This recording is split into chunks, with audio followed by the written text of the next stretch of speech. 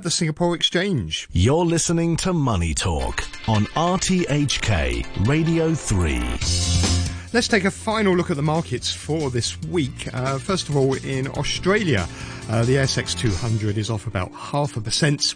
Nikkei 225 in Japan sliding about 1.2%. The Kospi in South Korea up 0.66%. And it looks like the Hang Seng is going to buck the trend, open about 30 points higher later on this morning. Thank you very much for listening this week. Have a great weekend. Please join me again on Monday morning. Coming up after the news is Back Chats with Janice Wong and Brian Wong. The weather forecast for today, mainly cloudy, few showers, isolated squally thunderstorms in the morning. Sunny intervals during the day. Maximum temperature is going to be around 31 degrees. A few showers tomorrow and then sunny intervals during the day. It's going to become fine early next week. There is a thunderstorm warning just in force right now and it's 27 degrees, 91% relative humidity. 8:31, here's Todd Harding with the half-hour news.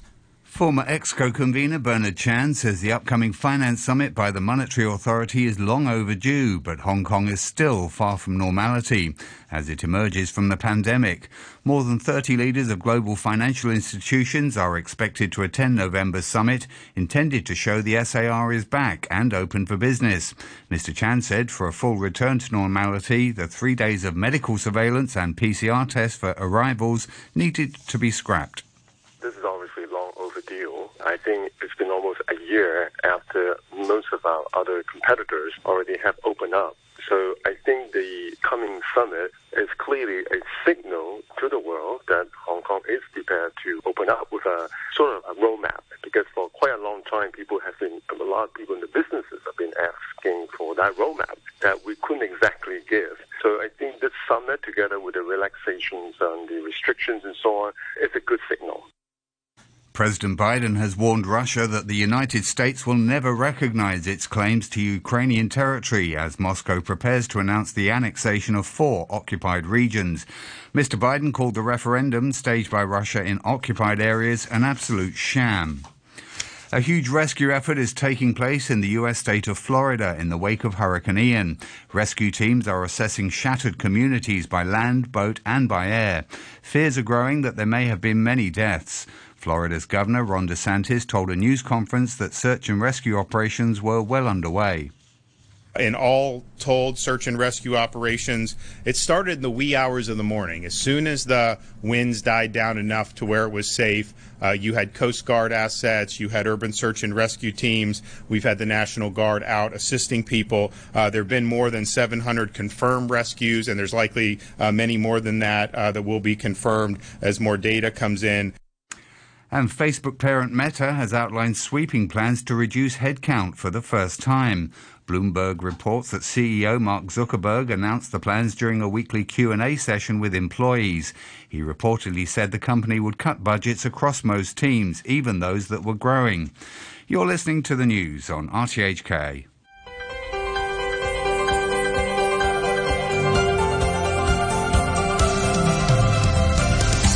Good morning and welcome to Back Chat. I'm Janice Wong. And I'm Brian Wong, your guest presenter for today.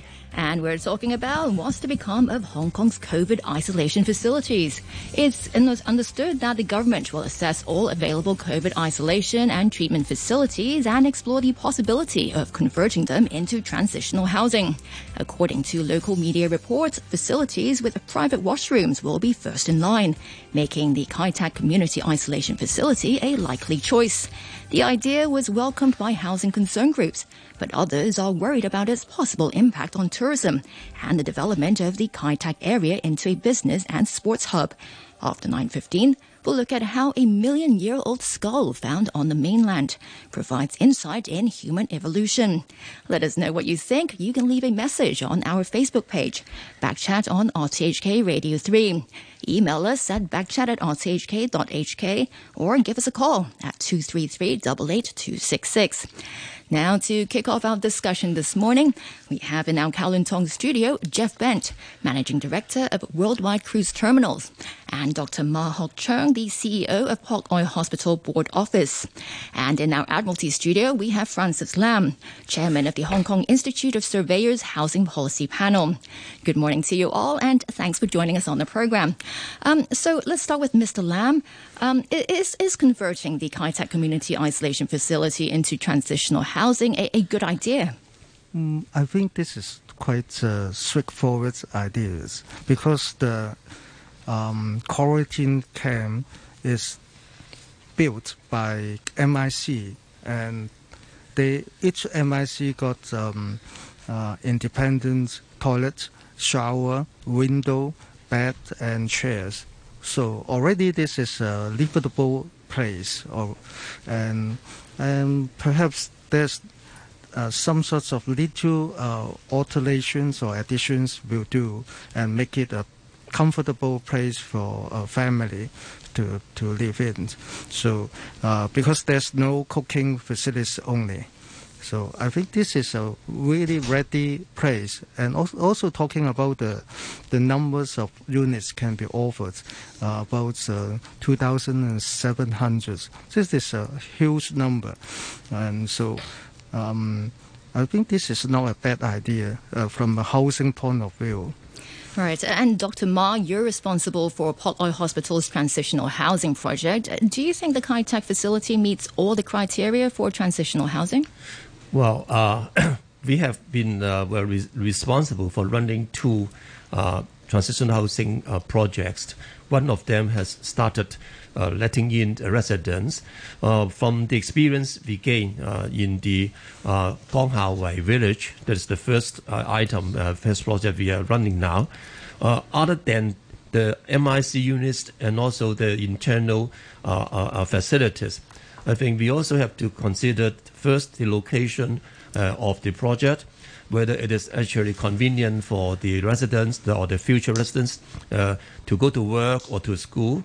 And secondly, there should also be some facilities nearby that meet their amenity needs, like where if you have no shops, no restaurants around, no grocery, etc., then it may not be very convenient for the residents.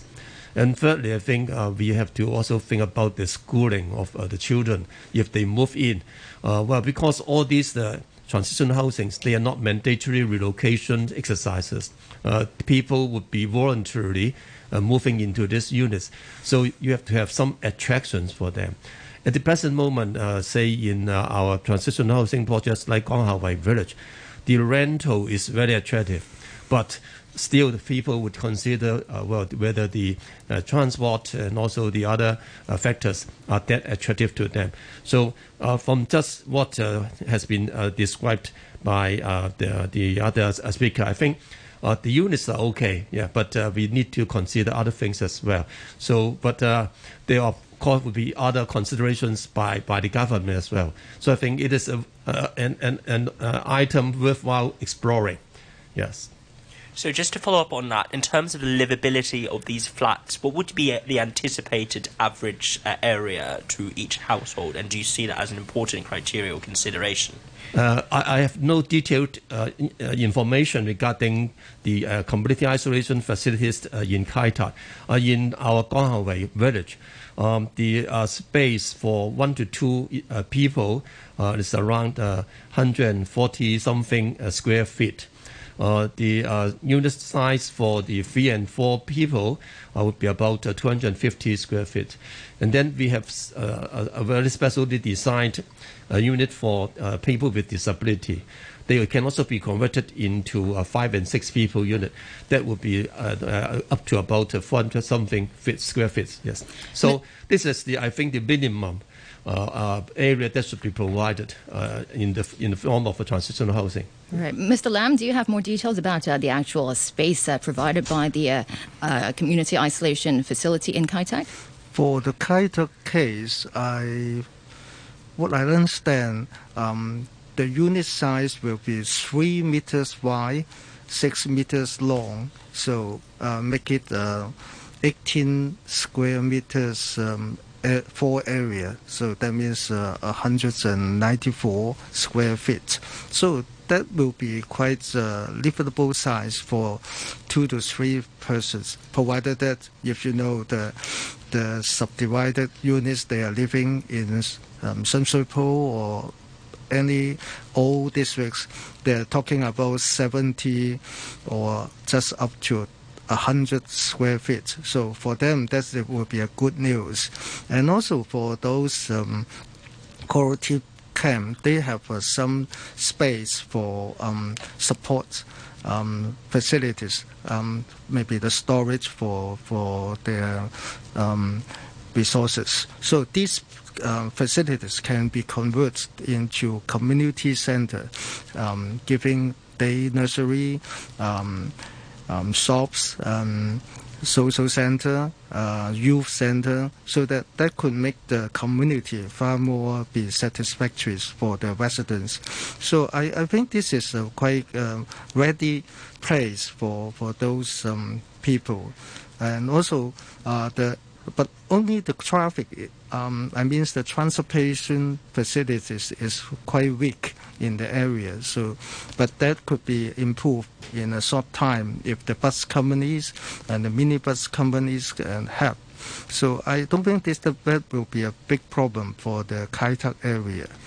I guess we definitely don't want the Kai Tak isolation facility to go to waste in future when the pandemic eases further. But then again, it doesn't really fit the original plan for development in the area, right, Mr. Bent? Yeah, I think in the short term, my perspective as a taxpayer is that too much money was spent to build 6 hectares of this housing in 4 months, without going to public tender. It must have been billions of dollars. Really, somebody should disclose the cost. But as a taxpayer, I think they're almost too beautiful not to use for the short term. There's a tendency on the land. They're allowed to use it to 2025, and I think that it should finish then. And I'm sure at the time, come 2025, some people will want to, continue it. But we need to remember the original planning intent. In Shenzhen, for example, they built a K11, or they're building a K11 next to the cruise terminal. And, in Hong Kong, we are building a quarantine. We built a quarantine center at a time when the rest of the world has basically already ended all COVID-related restrictions. So medium term, we have to remember the original planning intent, and that included at the time an above ground railway, a monorail. It should include a tourism node, which was at the site along with the park where the quarantine center is now. It also included a lot of roadworks that were supposed to have been done in 2016 and still have not been done. So I think for to use these as temporary housing through 2025 is reasonable given how much we already spent. But we also have to keep in mind that, as mentioned, there isn't a supermarket. There need to be laundromats or coin laundry type facilities. There needs to be waste collection. There should be some kind of a playground. And transport is limited to one road in and out. And also, there needs to be a public transport interchange because the Kai Tak Cruise Terminal is a terminal. It's not suited for more bus and minibus services that are there already. It's a big building. There are places for coaches to wait for people. There's not adequate space for people to wait for buses. So there needs to be some kind of external PTI, as was originally planned, frankly, for the district where the tourism node or community center is now. There needs to be an external PTI. Ferry transport should be considered, as we've said before. If there are landing steps next to the Ao Tau Gok MTR, people can use those. If there's a landing steps at the end of the runway, the ferry to North Point can stop there quite conveniently. These are small changes that could be made inexpensively that would make it much more convenient for the people. All right. I have a message here on our Facebook page from Richard, and he sort of shares your view, Mr. Bent. He says, what I would like to see is an inquiry into how much was spent on these facilities and which companies benefited the most from the emergency powers rule that eliminated any proper tendering procedures. And that message is from Richard. And now, Mr. Bent, you're saying that you hope these, if they become transitional housing, you hope they'll just stay until maybe 2025. So what will happen? I mean, what impact will it have if it stays longer than 2025? Well, I think, at that point, it would become semi-permanent, like some of our covered markets that have been temporary since the 1940s, selling vegetables and so on. And, there's a lot of competing uses for waterfront land. And maybe transitional housing is not the best. We have to keep in mind that the population of Hong Kong is shrinking. So, yes, transitional housing is needed for the short term, but this should not be the long-term plan for these people. The proper housing should be built in the northern metropolis, and that would be a better place long-term, in proper houses with kitchens and laundry and so on and so forth. The facilities, the community facilities they need, nurseries, playgrounds, school, everything else. It really shouldn't be a place for people to live long term. That's very fair, although on note of Northern Metropolis and also Tomorrowland, I believe that both of these projects, or these housing projects rather, the anticipated earliest date by which we can move folks into them would be roughly in the mid-2030s or the early 2030s. So you've got basically a gap of around 6 to 7 years in between. And whilst I'm by no means advocating that Kai Tak should be used for such purposes, I guess a broader question really for you and Jeff is, how exactly can the Hong Kong government balance between incredibly important developmental objectives of getting tourism, getting sightseeing and building a livable community at large, and ameliorating the housing crisis on its hands right now? That's a challenge. Well, when I'm elected chief executive, no, just kidding. I think the main thing is to stick to the planning intent that for Kai Tak, remember, it's already mostly planned and built out, and to remember the original vision. And the original vision was for tourism and commercial and for waterfront enjoyment for the population in what is already a very congested, crowded part of town, and not to, after you've already done 80% of the planning to sort of turn it all around. Again, in this case, because, the money's already been spent and there's something there, it's a good use short term. But proper housing needs to be built for these people in a sustainable way. And I think the northern metropolis is a good place for that. Right. Dr. Ma, what do you think of Mr. Bent's view? He was talking about transitional housing, how it's not really the best option. It should not be a long-term sort of plan. What's your view on transitional housing? Well, actually, by definition, transitional housing is just a bridging over arrangement for those waiting for the public housing, the proper public housing estates allocation. So the original idea is that if people have been waiting longer than 3 years, then they are eligible for applying for transitional housing units. But they're not going to stay there for long. Once they get the proper public housing allocation, then they should move out. So that's the original idea.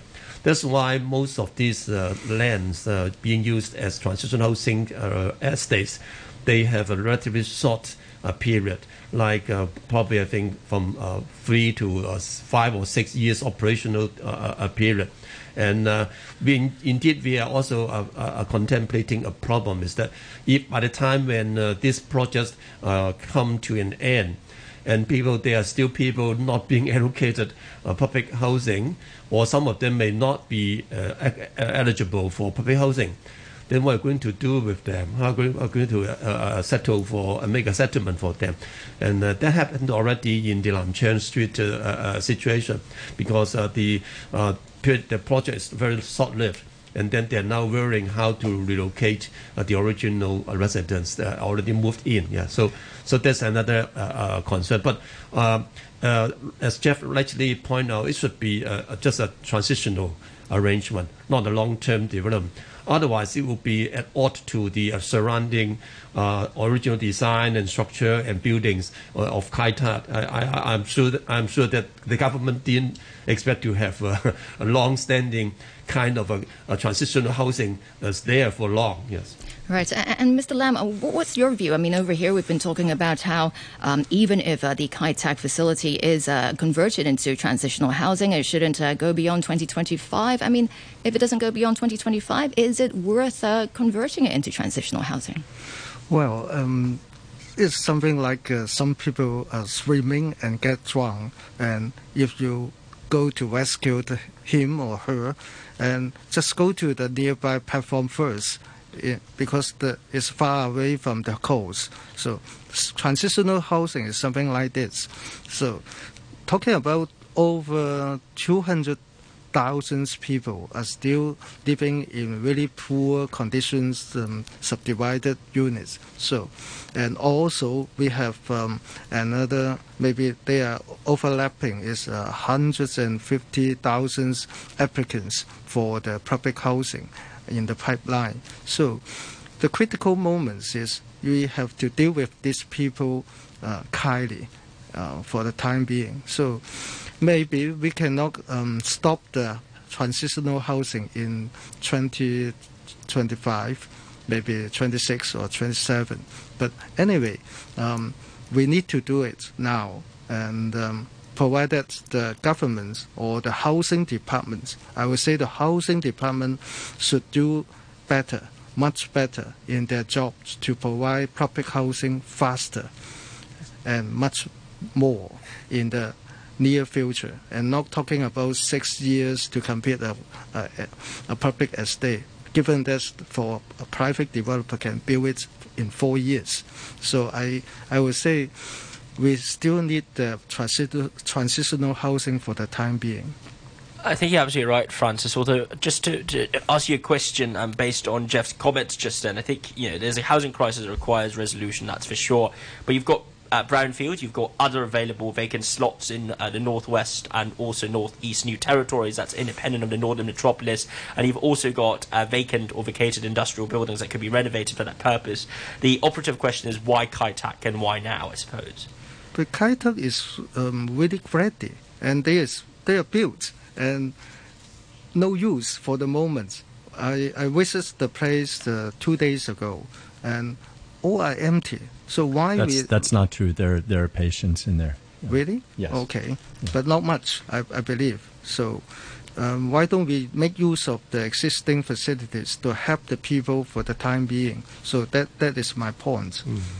Right. And if we did convert it into transitional housing, I mean, how long would it take? I mean, earlier we talked about how you need day nurseries or youth centers, you mentioned, and maybe even like what Dr. Ma was talking about, better transportation in the area. These sort of all take time, and the actual units, I mean, they must need some sort of modification, right? Yes, but it won't take a long time. Talking about a few months or even shorter. So if the residents can move in first, and you have some sort of a common canteen for the time being, so they can resolve the cooking problem. But the cooking facilities can be added later. So I don't think this is a big problem. And what actual changes will need to be made to the units if it did convert into transitional housing? Only the cooking facilities. Others will be easy and can be added on from time to time. But the transportation must be done in day one when the people move in. Right. And Dr. Ma, what suggestions do you have? I mean, what sort of changes do you think is needed if we want to convert it into transitional housing? Well, first of all, I will agree with Francis that it is actually a gift that all these units are being ready and they've been built, so we can save the building time. Okay. Well, as far as transitional housing is concerned, as Francis mentioned, it is only the cooking facilities that were still outstanding. So no. I think you need to do some form of conversion. But in most transitional housing units, they only provide electric-based cooking facilities. So I think that's not a big problem. Other than that, I think as Francis mentioned, we need to find people to operate those public services, like just mentioned, nurseries, laundry, canteen, some community centers, etc. That may take some time. So my guess would be probably about 6 months to find people to operate in those areas.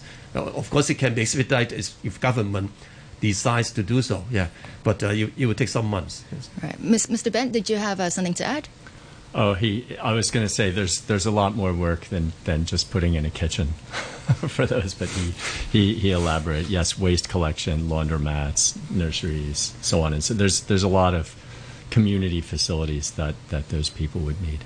And earlier you're talking about how there are still many people living or staying at the facility. Do you have an idea? I mean, how many? I mean, you go there all the time. I mean, I'm there every day, but I don't know the number of patients. But I know there are patients there, and there are marked off dirty areas where those people are living. So.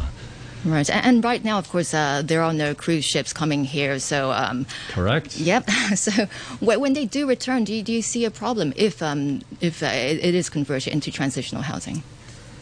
No, I don't see a big problem. Hong Kong is a home port. It's where people bring their luggage and go and check in and get on the ship. They're not sort of wandering around and exploring the district, and likewise, after they go out for a week and finish their journey and come back and get their luggage again, they just want to go directly home or airport or hotel. So I think it's not a big issue, actually. And of course, when this idea was first floated, some developers and tourism sector representatives, they said they believe the temporary housing should not remain too long, like you were saying, or it will affect tourism. Do you think it will have a major impact on tourism?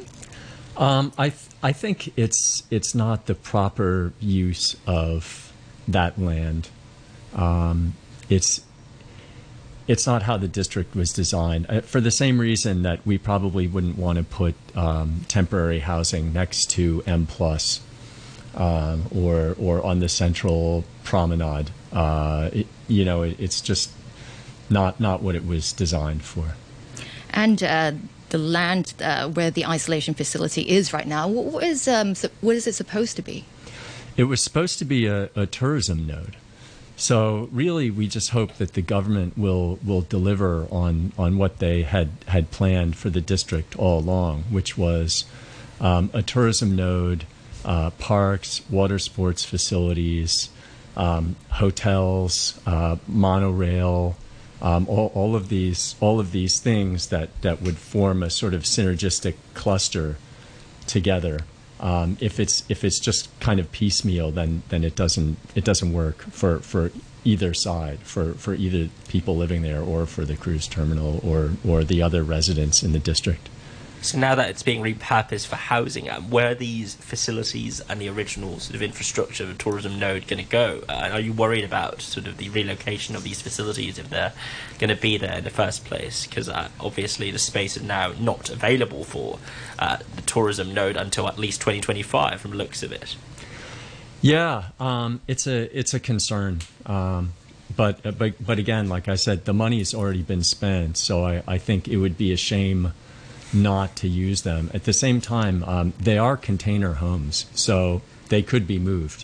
Containers are designed to be movable. So we just hope that a proper place is found for the containers to be moved to. All right, Mr. Bent, I'm going to have to stop you for a moment here because we have to take a short break for the news. But of course, we can continue afterwards. And after 9:15, we'll be looking at how a million-year-old skull found on the mainland provides insight in human evolution.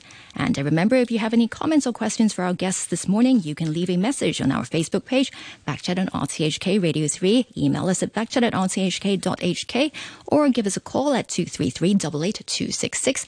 Now a quick look at the weather. Mainly cloudy with a few showers and isolated thunderstorms in the morning. Sunny intervals later. Right now it's 27 degrees. Relative humidity 90%. Hey.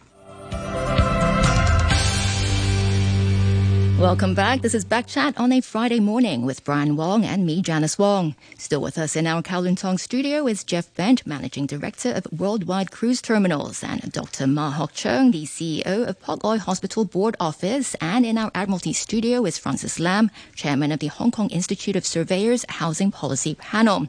Now, before we return to our discussion, remember you can give us a call on 233-88266 if you have any questions for our guests this morning. You can also leave a message on our Facebook page, Backchat on RTHK Radio 3, or email us at backchat@rthk.hk. Now, in the first part of the program, we mainly focused on the Kai Tak isolation facility. But Mr. Lam, there are other isolation facilities, for example, in Cheung, Shantin, and Penny's Bay. Are there other facilities that are suitable for transitional housing? Well, for Penny's Bay, their design, the MIC design is same as the Kai Tak, but it's only have 2 stories high, but the location is quite far away and probably not suitable for any people living there to go to work or for the children to have any schooling around.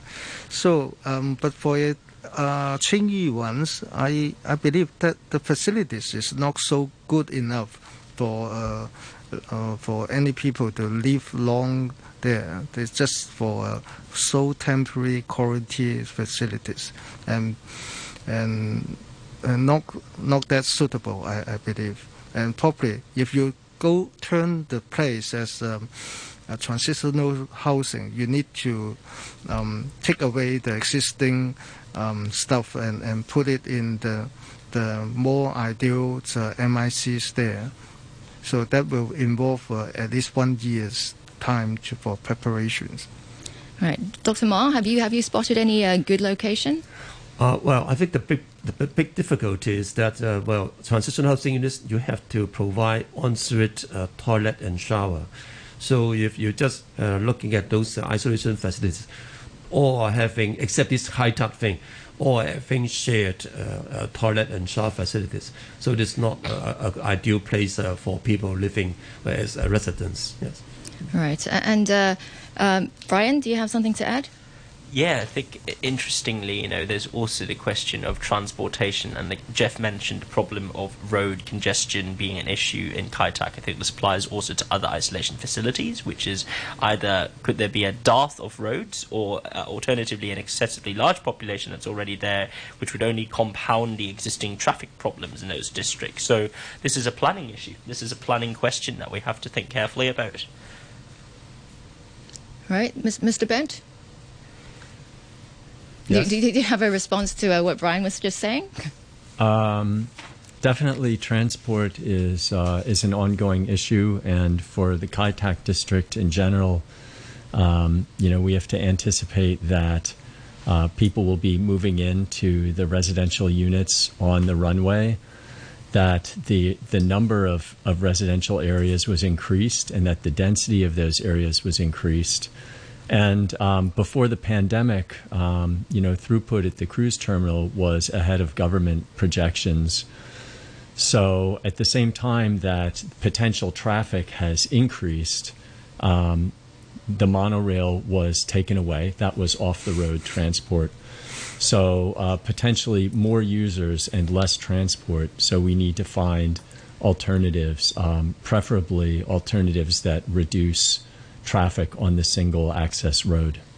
All right, I have an email here. It's from Alonso, one of our listeners, but it's not really related to what we're talking about, but it's for you, Mr. Bent. He says, a few months ago, I was informed by cruise operator Seabourn that Hong Kong had been entirely removed from the itinerary for my cruise, which is scheduled for February 2023.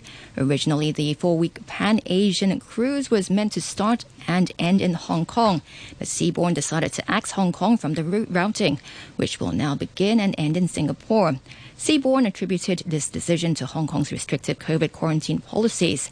Now that Hong Kong has moved to a 0+3 regime, has Mr. Bent seen any pickup in interest from cruise companies to re-include Hong Kong into itineraries, or does he feel that we need to move to 0+0 before Hong Kong is reintegrated into the global cruise routing? Actually, the government has not made any change to policy for cruising.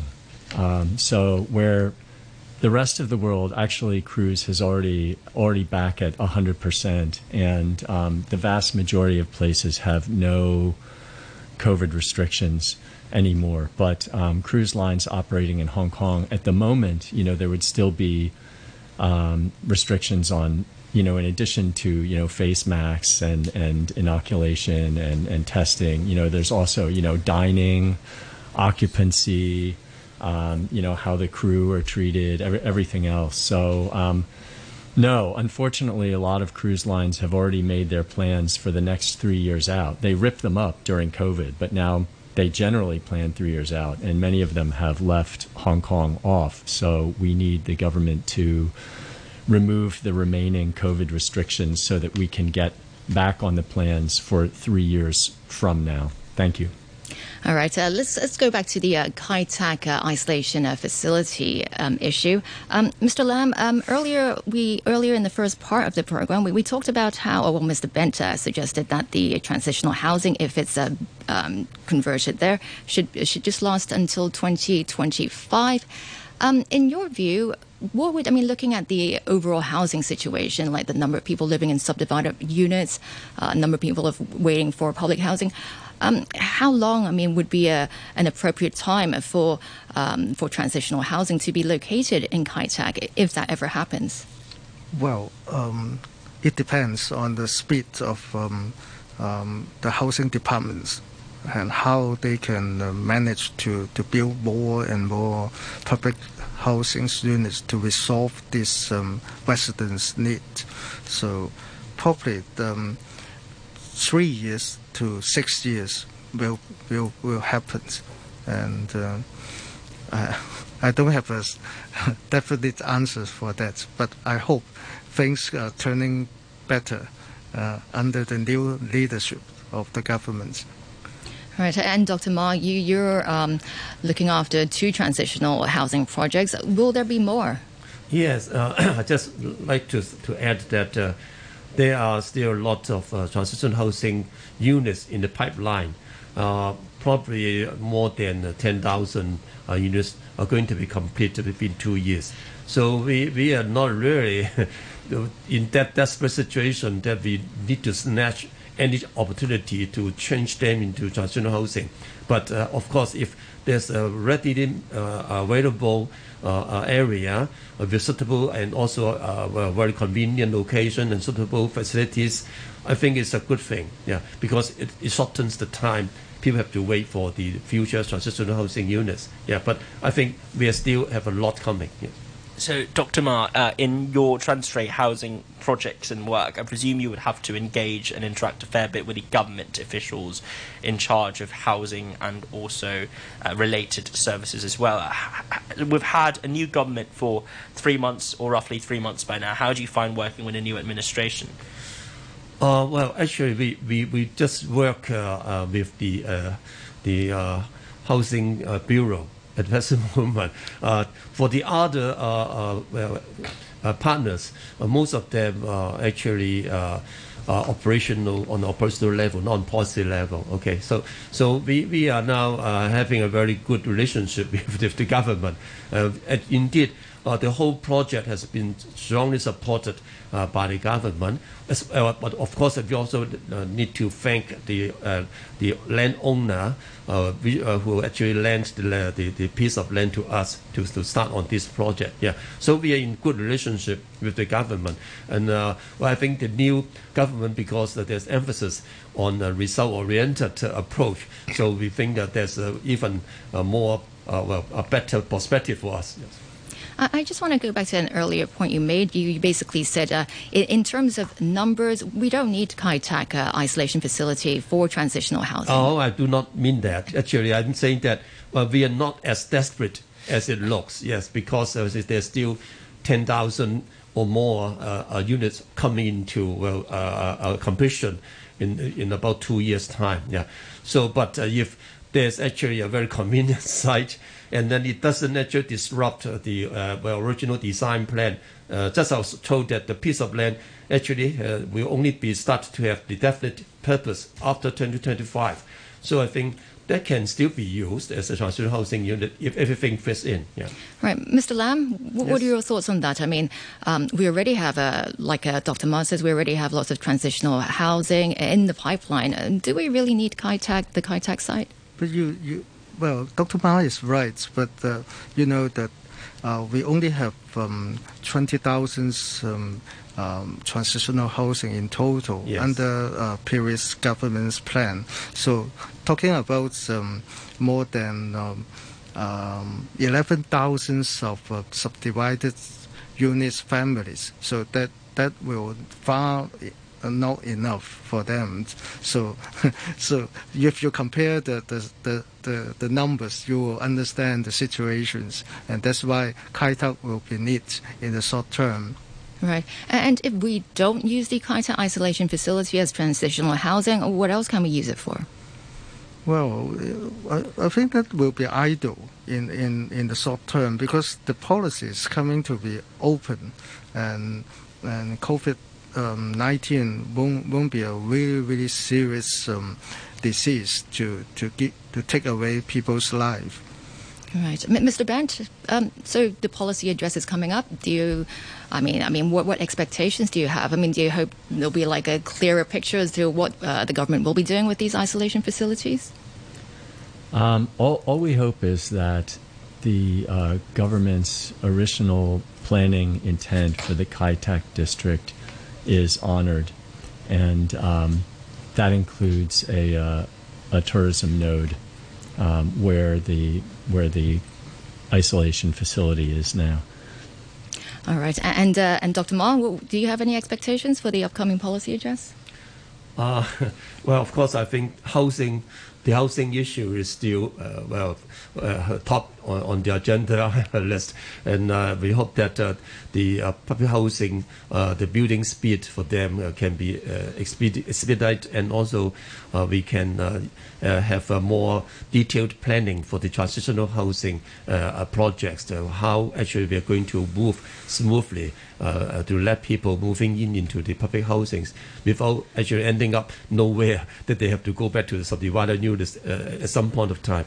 All right, Dr. Ma, we'll have to leave it here for now. Thanks again for joining us this morning. That's Dr. Ma Hock Cheung, the CEO of Pot-Loi Hospital Board Office. Many thanks also to Jeff Bent, Managing Director of Worldwide Cruise Terminals, and Francis Lam, Chairman of the Hong Kong Institute of Surveyors Housing Policy Panel. You're listening to Backchat. Call us on 233 88 266 and have your say.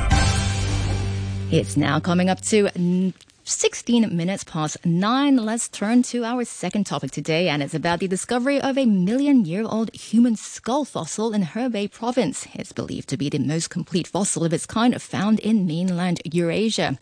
To tell us more, we're joined on the line now by Professor Lam Wing Cheung from the Chinese University's Department of Anthropology, and Dr. Michael Rivera, lecturer at the University of Hong Kong's Department of History. Good morning to the both of you. Good morning. And Good morning, and thanks for joining us on the program. So, first of all, Professor Lam, how rare is this finding? Great question. This location, we call it Shetang Liangzi in Hubei, has been excavated about like 30 years ago, and the previous excavation already yielded 2 sets of early hominid skulls, and they are already quite complete. And according to a previous study, the date of the skulls were about 1 million years ago. And this is not the earliest discovery in terms of the age in China, but the skull is very complete in terms of the face, in terms of the cranial bow, in terms of the base of the skull. So it is not the earliest, but definitely it is the most complete one. And according to the news information, the latest discovery is even more complete than the previous excavated sample. So definitely a big discovery. So I'm sure many of our audience would want to know this, but essentially, does the skull belong to an existing settlement that's been discovered, or does it belong to a hitherto undiscovered settlement? And what does that say about the distribution of these million-year-old prototypical humans in ancient China? You mean the skull? The skull, right? Yeah, the site. Yeah. Yeah, so like this one, the latest discovery, according to the news, archaeologists, the archaeological team called it the number 3 Yun Xianmen skull, and that one is definitely from archaeological context, and also the archaeological team combined various scientific methods that we can use to study the environment, the date, and other background information. So, it will be like a fascinating discovery. But the previous one, to be honest, already 30 years ago. So, a lot of questions remain, such as the environment, etc. So that's another reason why this discovery is so fascinating. All right, and Dr. Rivera, so what will this million-year-old skull hopefully be able to tell us? Great question also. So Homo sapiens in China do not come into the picture yet until later, around 100,000 years ago. So this skull being 10 times older means it's likely another species. There was one ancestor species called Homo erectus that we find in Western Asia and in Africa as well. And it's named because we believe they stood with an upright posture and had body and leg proportions that were efficient for walking on 2 legs. So as Professor Lam said, fossils for Homo erectus were found in China before. The Zhoukoudian cave in northern China, for example, in 1921 was a revelation at the time because paleoanthropologists only had that as evidence for a human ancestral presence in East Asia. Professor Lam also mentioned that there were other finds in Yunnan and in Shanxi province. These also date to quite ancient times, but the find announced this week is a really exciting one because we're finding another piece to fit in the human evolutionary puzzle. Would the skull be able to, Dr. Rivera, offer us any information about the structure of the societies and communities, or is it more an individual-based evidence and also information that we can collect from it? I think that there are some biological questions and some behavioral questions we can answer. So in terms of biology, it seems that we have many parts of the skull available for study. So like the frontal bone, which is your forehead and your eyebrow ridge, the eye sockets, and also some bones that make up the left side of the head. So if you look at the upper part of the skull and you study that in comparison to the lower half of the skull, we can find out more about how our bones have changed in shape to accommodate bigger brains. Because if you think about it, a big brain is very heavy, which is why monkey and other ape skulls sort of stretch backwards. But we in the hominin lineage reconfigured that so that our brain's weight will sit centered and on top of the neck, and that will shift your face downwards and backwards. Your upper skull goes forward and upwards. At least that's what we observe in African and Western Asian Homo species. So it'll be very interesting to see what's happening here in the Eastern Asian context. In terms of behavior, if they're able to uncover some teeth and more about the jaw morphology, we can learn about diet. The archaeologists working in Hubei mentioned that they uncovered the bones of many large animals like elephants and horses and big carnivorous cat species, and also the stone tools associated with hunting. So we could potentially see if that type of diet affected the condition of their teeth and bones, but also understand a bit about the way that they're interacting with the environment. Right. And Professor Lam, have there been any other fossil findings on the mainland that's been this significant before? So I think in terms of the age, in terms of the completeness of the skull, I think this one definitely is the most important one. And another significant issue is that these archaic hominid skull represent changes moving towards more advanced hominids. So definitely, according to the physical anthropological study, this skull belonged to Homo erectus, but previous study already showed that on number 2 skull that was excavated about 30 years ago, number 2 skull already present some modern features that theoretically appeared on later period hominids. So, I mean, in terms of the age and in terms of the significance for understanding the evolution of modern human beings in East Asia, this one definitely is probably the most important one. And what information did we manage to get from the skull you're talking about that was discovered 30 years ago? So, 30 years ago, the same location excavation already yielded 2 skulls. And one of them is also very complete. But unfortunately, that one was quite deformed by the pressure because it is deposited under a very thick layer. But the latest discovery, number 3, is not only very complete, but is not that deformed. So because of the completeness of the skull, this one will provide more information for us to look at changes associated with human evolution. Now, Dr. Rivera, just out of curiosity, do you foresee these increasing frequency of discoveries that we're having here as something that would occur? So are we going to see more frequent discoveries and breakthroughs to a similar nature and of a similar kind as a result of technological and technique advances, or do you see this as merely an incidental occurrence, so to speak? It's always an accident. It's always random. But I do think that the rate of discovery is improving, exactly as you say, because we have more innovative scanning technologies and drone technology that we use to actually understand what's under the ground before even digging under it, so that we save a lot of resources and time and effort before we sort of commit to a big excavation project. And so I do foresee that there will be more exciting discoveries. I also think that it's important to recognize that in Asia, the environment is very different from other places, maybe perhaps like North America or in Europe, because we have a very particular set of environments. And across China and across East Asia and Southeast Asia, we have different conditions. Different environmental conditions can mean that preservation can vary. Any condition that's too wet, too dry, too hot, too cold, the soil being too acidic can all cause damage or disintegration. And so that is also something to keep in mind. But, you know, a vast majority of the world, 99.9% of it, we haven't dug yet. And so I do foresee that there probably are a lot more hominin discoveries to come.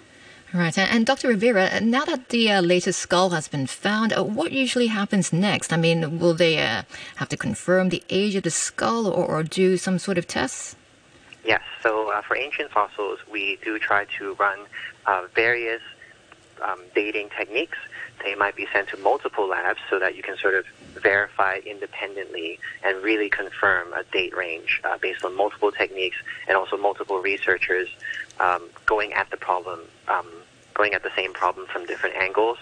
And then after the date, we would then hope to kind of do studies that fit that in the overall context of human evolution in this part of the world. And then, of course, hopefully after that, we will disseminate that in scientific journal articles, but also public talks, maybe display a 3D model of that skull in museums. Public outreach is also a very important final step in everything that we do.